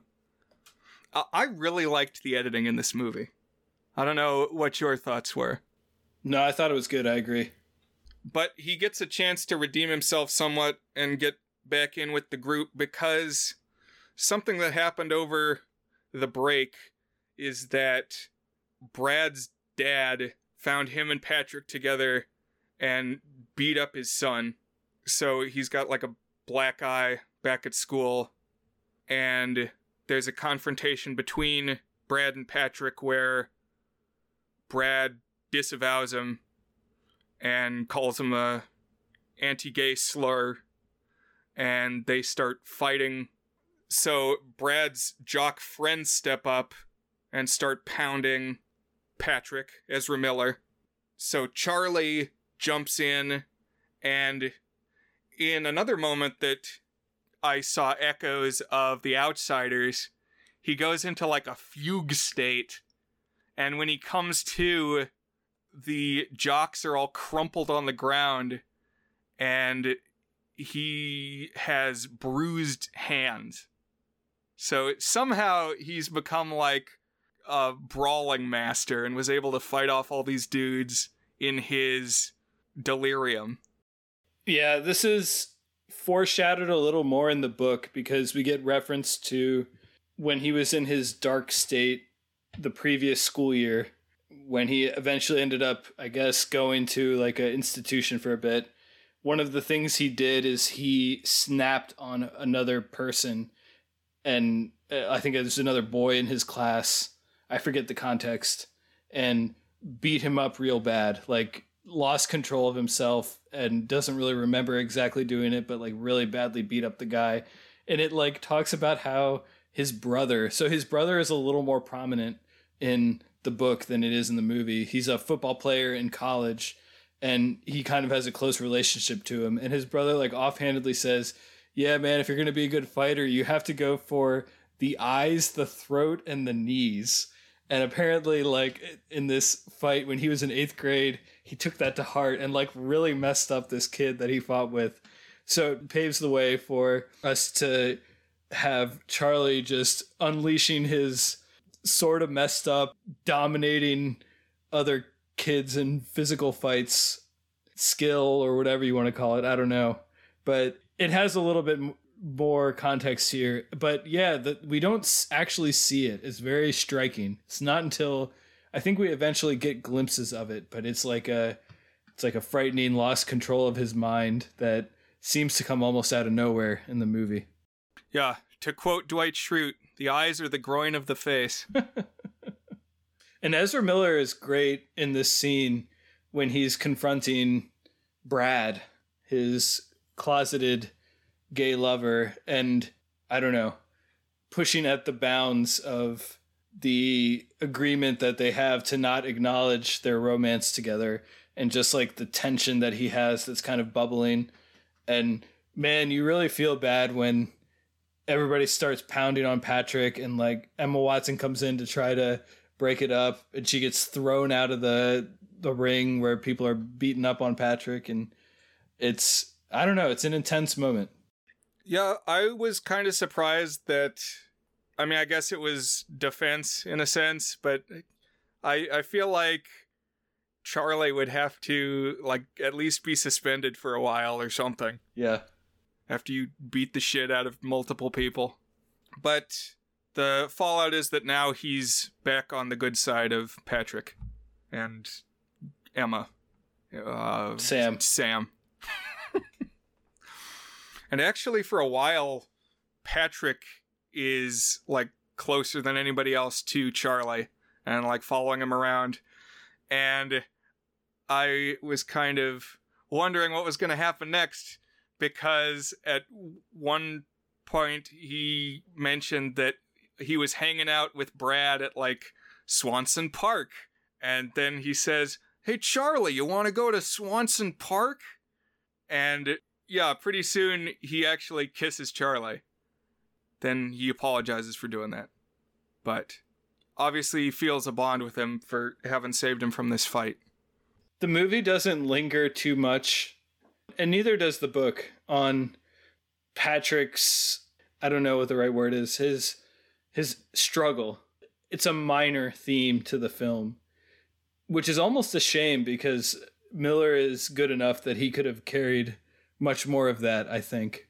But it's a bizarre moment when he kisses Charlie, because on the one hand, you're really feeling for Patrick, but also like the entire movie is framed from Charlie's perspective, and we know that he doesn't swing that way at all. He's just like trying to be kind and there for everyone. And so it's kind of it's a bizarre moment. Yeah. But now we're close to the end of the school year, and partially because of Charlie's ministrations and tutoring, Sam gets into her dream school. She's going to Penn State. And at prom, we learn, just kind of as an aside, she breaks up with Craig because I guess he was cheating. I feel like we could have seen that scene, but we're sticking from Charlie's point of view, I suppose. Mm-hmm. But it seems like a big thing to be told rather than shown. Yeah, I kind of agree. It does this thing where it's kind of like straddling the line of the subjective perspective, which is what the novel is, because it's all written from the perspective of a letter narrating it, and the more objective perspective where we're actually seeing the things happen. I feel like you're right. We could have seen that scene. But as Sam is about to leave for college, she shares a farewell with Charlie, and they talk about, like, "Oh, gee, Charlie, how come you never made a move on me?" But, like, he did, though. I think it was pretty public that he did, and there was, like, a whole fallout about it. What she actually says is, "Why did you never ask me out?" But, like, when would he have done that? How much time has passed? She was in a relationship. Yeah. I don't know. An odd thing to ask, but they both acknowledge that he's been into her for a long time, and so they kiss again. They get handsy, and at this point, the flashbacks are just going nuts. Like, something is setting Charlie off, and what we find out is that his Aunt Helen, who's been the central character of all these flashbacks, actually sexually abused him as a little kid, which is very weird, very, never a good thing. Yeah, it's a really controversial twist in the book. I mean, in the movie too, but in the book, it's very bizarre because the book ends with this scene and seeing her off, and it talks about how he's freaking out and how he's not sure how he's going to cope with her not around. And so you think, oh, the reason that he is freaking out right now is because Sam is leaving. And then it says epilogue, and it says, well, it turns out that I had entirely repressed this memory where my aunt had sexually abused me, and that was brought to the forefront when I started hooking up with Sam, and now I am coping with that in a mental hospital. And that just kind of gets out of nowhere from the book. It's like a gut punch twist, if not very believable as a twist. The pacing here is a little different because we still have about 15 to 20 minutes left in the movie when we get very strong implications that this is what he is flashing on. But yeah, it is weird. It's debatable what it brings to the story itself. I guess maybe it deepens the hard times that he's suffering. I don't know. What did you think of this twist? I mean, it gives the two of them something in common. I don't know.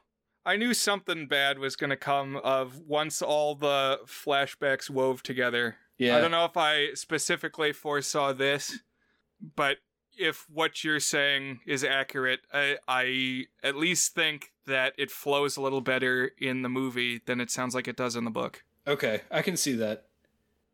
But I also need to read the books, and I haven't. Not this whole month, I'm sorry. But in general, I should just read more books. So I can't fully comment because I don't know. Oh yeah, no worries. It was not a written requirement that we do it. So, no worries at all. But this is one I would recommend. And I don't know if you would, we'll see where your rating lands on it. But if you were connected enough to the story that you would want to encounter it again, but in text form, because I think getting it from a subjective perspective with a much more literary tone transforms it a little bit. Or I suppose you could flip that around and saying getting it as a film as opposed to a very subjective perspective transforms the story quite a bit. Yeah, and epistolaries are certainly unique. Mm-hmm. Did you ever read that one? I am not going to be able to pull the title out of my mind, but the one about the kid who hums the national anthem, that's it. You're just supposed to sit with or stand with your hand on your heart during the national anthem, but instead he hums. Did you ever read that one? Nothing But the Truth by Avi. Okay, that's one that we could have discussion about. Was it ever made into a movie? I don't know if it was made into a movie, but since we're talking about ones that weren't necessarily made into movies today, the gut punch at the end of that one, where he gets sent to the school that they celebrate freedom of speech, and they're like, we're glad to have you on our side, but then they don't have a track team, and he's pulled away from all his friends, and it's painted as very bleak. Definitely, I remember that one. Mm-hmm. Although it seems like you could make new friends. I mean, people do change schools, so yeah, I don't know, but it's almost like a Twilight Zone ending, like a stick the knife in. Like a ironic, dark twist. I need to reread Nothing But the Truth. I think we're talking about the same one. Yeah, that sounds right. Avi was a favorite of mine through middle school. But yeah, I always thought that one, that's also the one that has a multimedia presentation. It has newspaper articles and a write-up when he gets sent to the principal by the teacher. And so it's all these different perspectives. Yeah, it's a bunch of different documents. Yeah. Also, Dracula is an epistolary. I really like epistolary novels in general. I like how it basically forces the author to fully inhabit the brain of the character. I mentioned a couple episodes ago that I've finished a few drafts of novels in my day, and one of them was an epistolary. Nice. Yeah. As I've said a couple times, I'm really impressed that you've written full books. Maybe someday I'll read some. I guess I don't have the best track record of reading books, but I do read them sometimes, and I would read yours. There's a little more of the movie left, though. And so once Sam is out the door and off on her way to college, Charlie does have this breakdown. He calls his sister, and she can tell it's getting bad. Oh, it's getting bad. Gotta call the cops. And so they come and get him and take him to a mental health facility. And this is where it's made more explicit that this abuse happened at the hands of the aunt, because he confesses it to his psychiatrist, who's Joan Cusack, randomly in this last 2 minutes of the movie. One thing I learned from the director's commentary is that he was able to cast Cusack and Paul Rudd, who were two that he really wanted to cast, but the only way he could cast either of them was for 1 day of shooting total for each of them. Which, for Paul Rudd, I was like, I guess he really only appeared in a classroom, the entire movie. I didn't really think about that, but Cusack, you can feel that she's just there for a very short thing. Yeah, they definitely did a better job of, burying that with Rudd, because he pops up frequently in the film, but yeah, it's always in that one environment.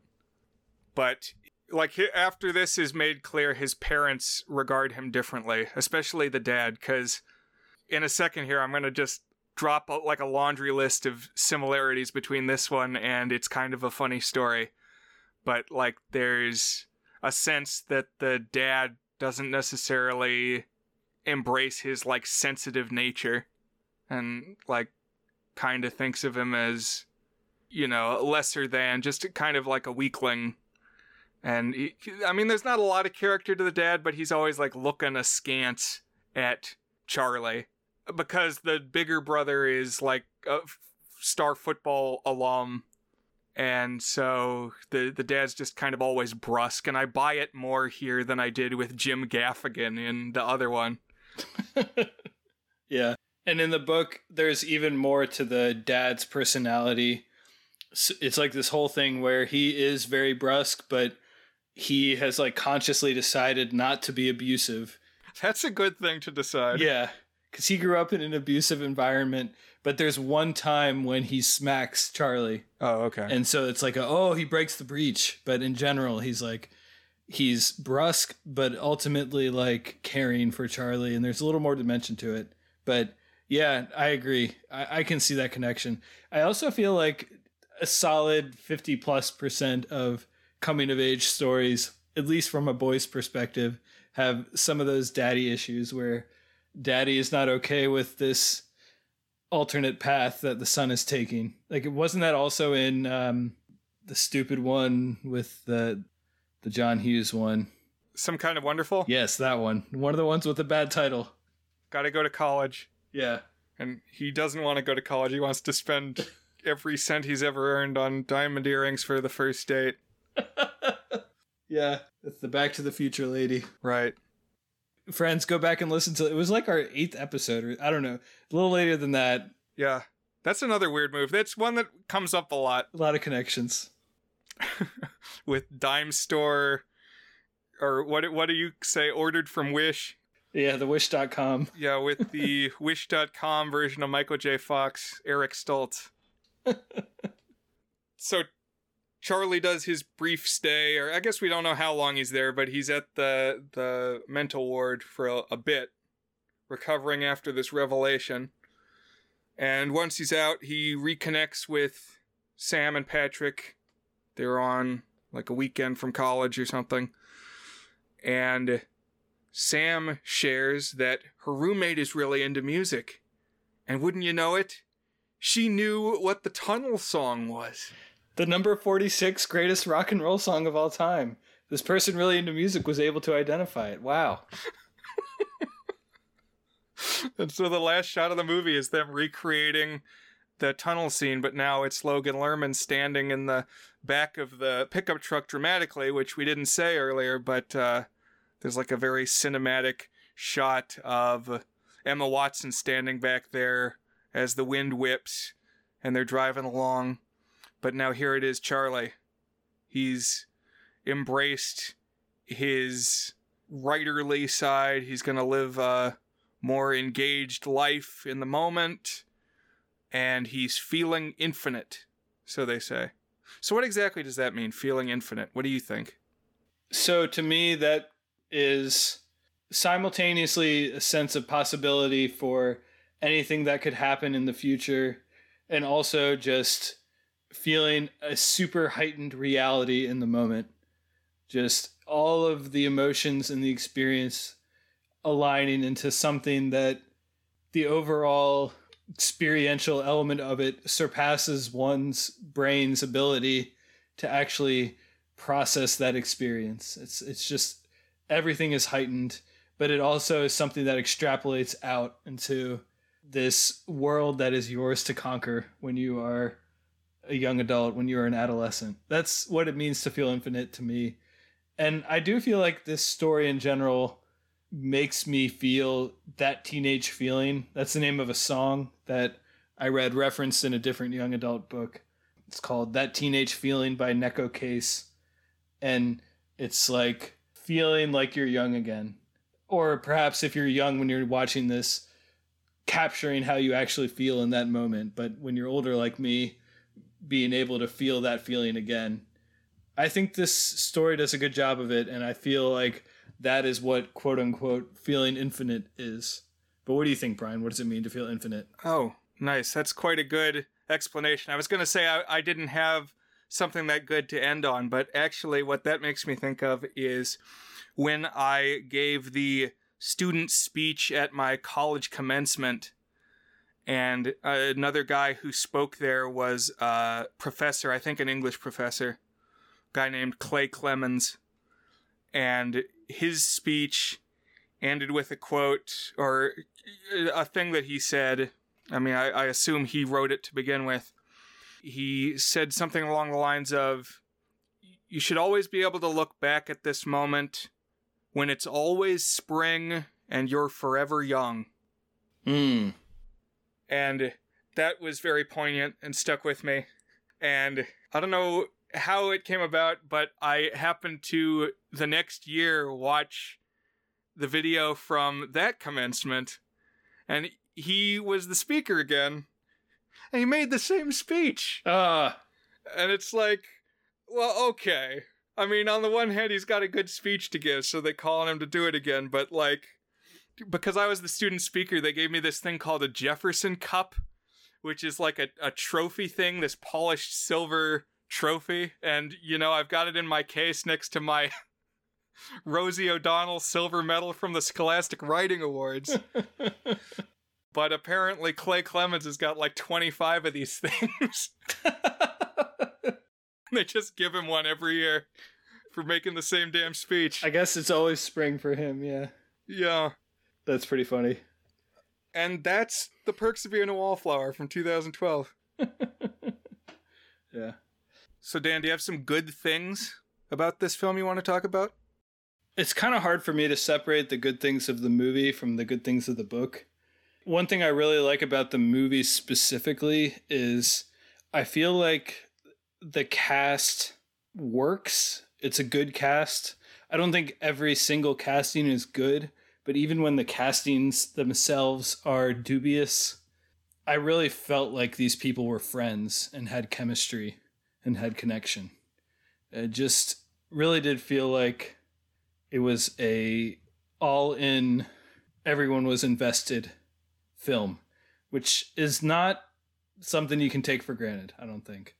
So I guess in short, I would say good cast chemistry. Yeah, nobody was really phoning it in this one. There's no Antonio Banderases from Spy Kids 2. Yeah, agreed. Not quite a positive or negative. I just wanted to point out that I saw like a lot of similarities between this one and it's kind of a funny story. We have a boy protagonist who's clearly an insert for the author, who at some point stays at a mental facility and like gets moderately better by deciding to be a writer and bonding with an Emma. Would that we all could bond with an Emma. Another potential episode title there. Yeah, I think I see what you're saying. I do think some of that is just genre conventions of the coming of age novel, particularly like from a male perspective. There's like certain boxes that are always going to be ticked. And so I think if we watched 3 more, like if we were watched even Some Kind of Wonderful now, we'd be like, oh, it's got some of these things in common here. I mean, in that one, he doesn't go to a mental facility. I think that one specifically is very striking, and how he leans on his artistry to get out of it is like a very distinct theme shared between the two. But I don't actually peg this as all that similar overall to It's Kind of a Funny Story, because I think the focus on mental health is a little bit different, and the time span is very different, so the growth and the character focus feels very, very different. That's a good point. This one takes place over a year, and that one takes place over 5 days. So that's a big difference. But I can see why you would make the connection for sure. I mean, it's like there's a lot of internal narration. There's a lot of focus on that he's depressed. So, yeah, I don't know. I just kept picking up similar vibes, but you're right that it's a different presentation. The vast bulk of the story, he's on the outside as opposed to on the inside of one of these facilities. Maybe I'm also using the books. Like, the books I think of as much more different than the movies are different, I guess. Like, It's kind of a funny story, is intensely comedic and very snarky, whereas Perks of Being a Wallflower kind of wallows in its drama a little bit more. And so Okay. maybe that's the thing that's keeping them separated in my brain. I don't know. But for me, the good things are, like you said, we've got some charismatic actors here. And it kept surprising me with the recognizable faces. Yeah. Including, I mean, even the Dylan McDermott American Horror Story dude. Ezra Miller. Tom Savini. It's maybe a 7 out of a 10 as far as being a names movie. Right, so there's no just Tom Cruise standing around in the background, but yeah, it's people that you know. And the biggest thing for me is that it was a relatable story, although hyperbolic. Mm-hmm. Like, coming out of your shell, finding friends in high school, I can relate to that. You're having memories associated with Rocky Horror Picture Show shadowcasts, I can relate to that. What about some not so good things, or did you have more good? One thing I like about the movie that I missed in the book is there's a lot of references to songs and how the songs make the characters feel in the book. And the movie could actually have the music and have you feel that thing. So even though it's, kind of eye-rolly that they would get so excited about Come On Eileen, that at least has an emotional texture to it, of that sense of giddiness and excitement and energy that actually carries out in the movie by really emphasizing those songs. And Asleep by the Smiths, referenced so many times, like you can read the words, but actually hearing that melancholy song does have an impact, like when you're actually watching the movie. So I like actually hearing the songs referenced. Again, I'm kind of still have my baggage of it being an adaptation more than a movie proper in my head, but that's something else that stuck out to me. Right. Well, I guess that's also something to bear in mind when you're reading the books actually along with the movie in the same week. It's going to be fresh in your mind. All the tripping points with respect to this film, we've kind of talked about for me. Just that it is repeatedly goofy, that these people are so high on their reputation as music snobs, and yet the songs that they are mentioning are so mainstream. It never stops being goofy. Right.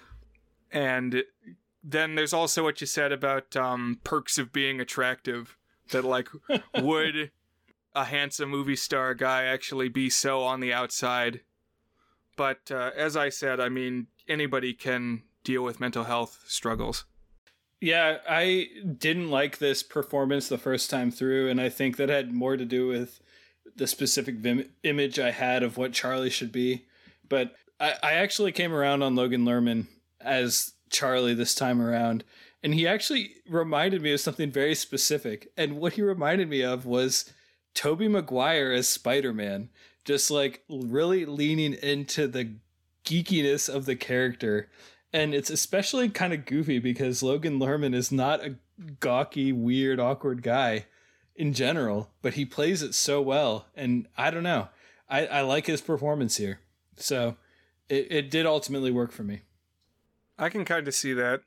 I'll say the last few weeks I've seen a lot more short clips from the Tobey Maguire Spider-Man movies, and I did not remember just how funny they are and how cheesy.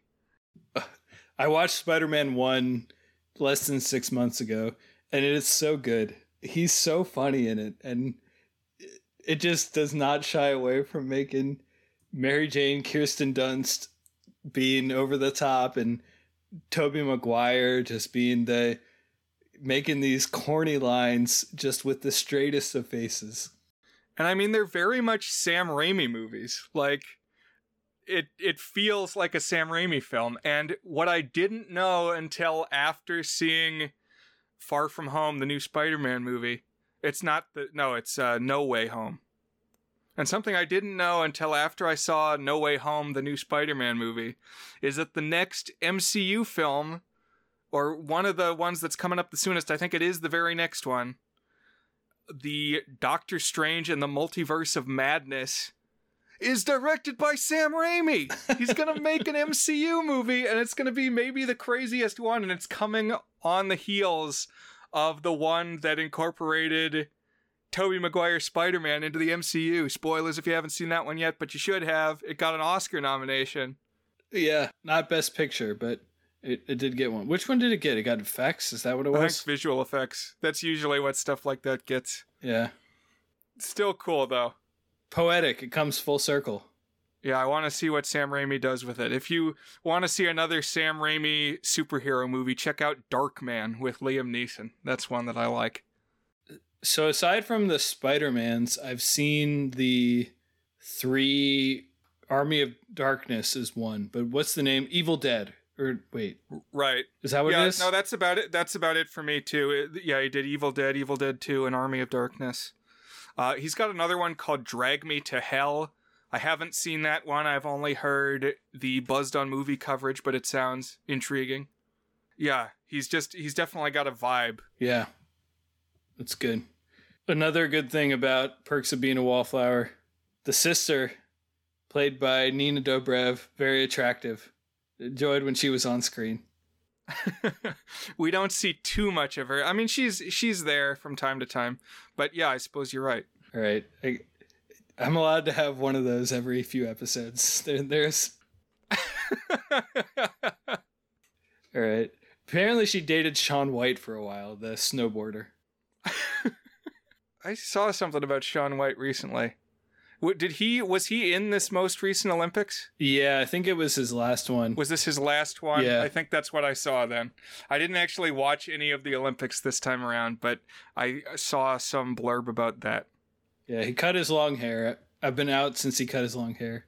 Yeah, the flying tomato, they used to say. We have a snowboarding game for the Wii, Shaun White snowboarding. Oh, man. I think he got wrapped up in some sexual abuse allegations himself. Wild times. Anyways.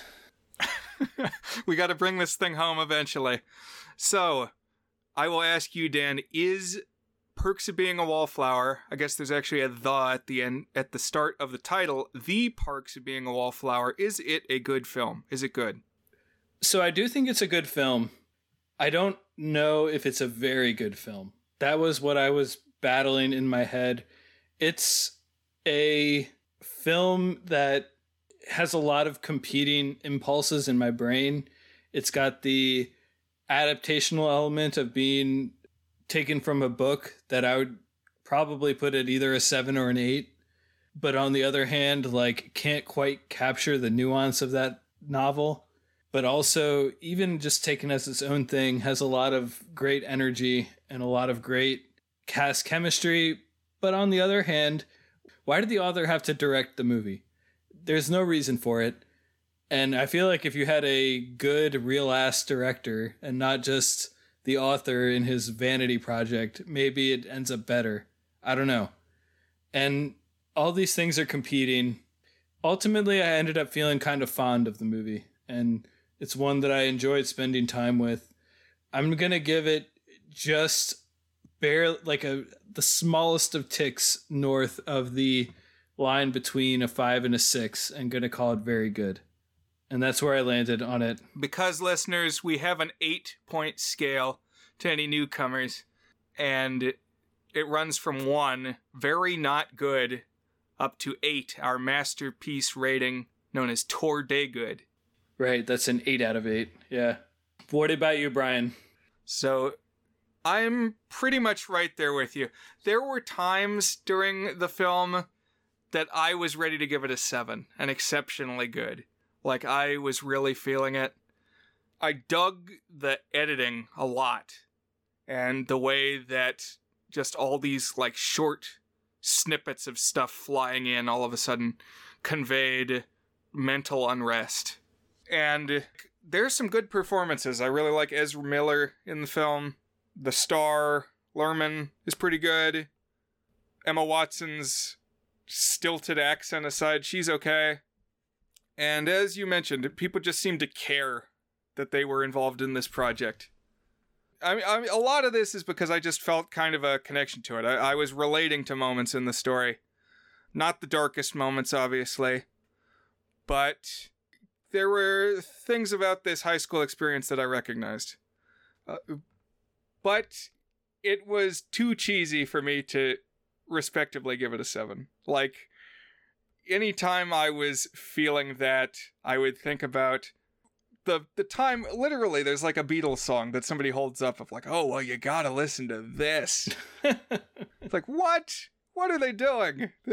I've heard of the Beatles. I think anybody alive has heard of the Beatles. And you don't have to be a special music person to know about them. So that pulled me down to earth a little. So for me, it's a higher 6. It's not just barely 6 territory. I'm going to call this a very good movie. Okay. Do you think that he could have landed Emma Watson if he was uglier? Well, she does have a very short haircut in this film. So if we're being completely shallow, I prefer her with a longer haircut. I wasn't sure about that because I feel like there's times when she has longer hair. It's like when she does, maybe she has it like folded up or something. Oh, like, yeah. No, you're right. There are different times of the year when it looks different. No, I don't think he could have if he was an ugly dude. But who knows? They bonded over their shared trauma. What are your thoughts? I feel like you are itching to say more. No, I mean, I think this is maybe not the peak movie, but it is a movie where our impressions of the main character are colored by the fact that they were cast as an attractive actor.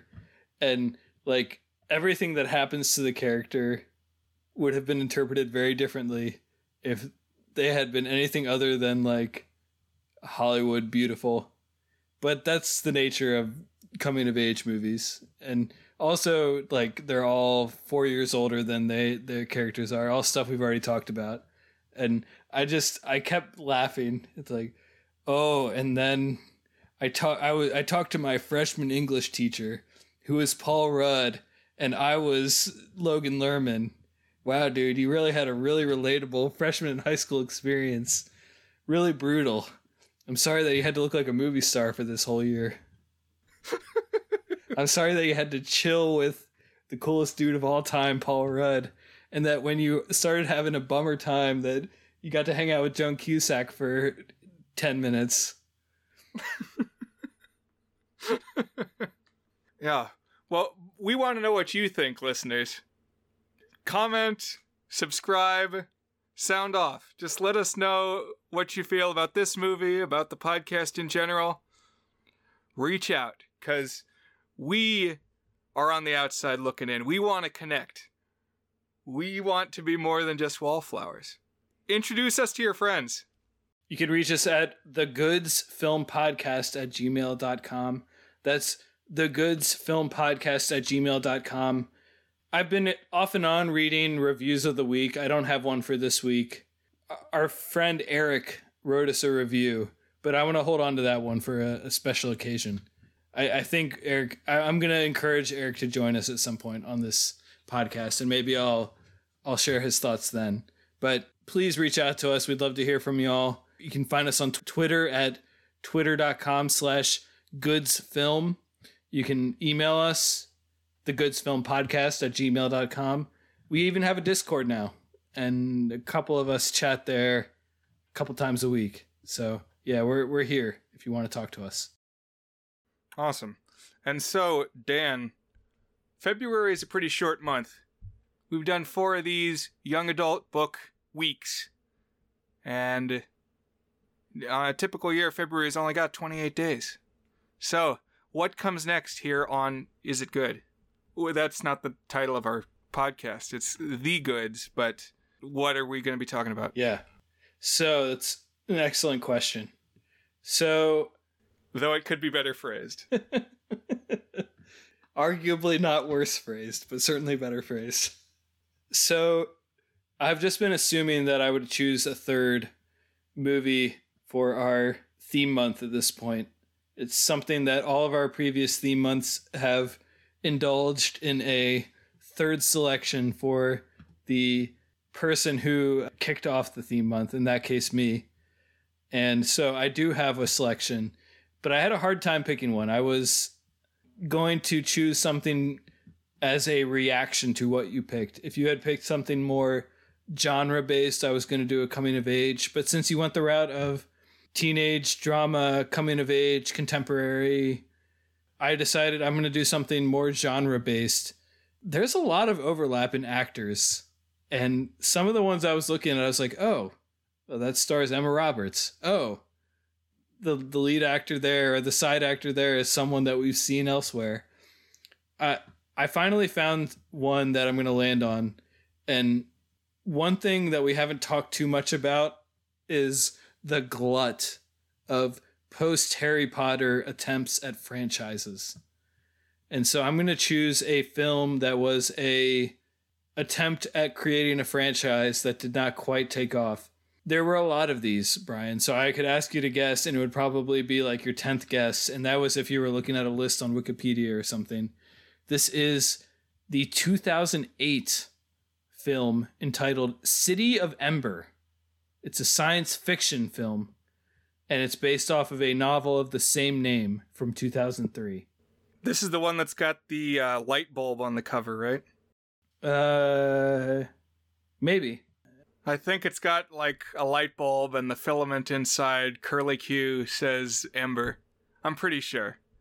The poster that I'm seeing doesn't have that, but there could be a version. When you say cover, do you mean oh the novel cover? Yes. I looked up the novel just now and it does have that. Yeah. So I haven't read this. I'll say that my alternate pick for this week would have been Aragon, which was another one of these aborted franchise attempts of young adult fantasy. There's so many of them. I was tempted to pick Divergent, which was one that actually got a couple of sequels. I was also tempted to pick Maze Runner. There's a lot of them out there that some of them got sequels, some of them didn't. And I don't think City of Ember did, although I'm going to read a little more about it just to make sure about that. But that's the one we'll be watching, Brian. I think this was a good pick. I'm excited. So join us next time, listeners. Thanks. I hope you learned something here today. Join us again on The Goods.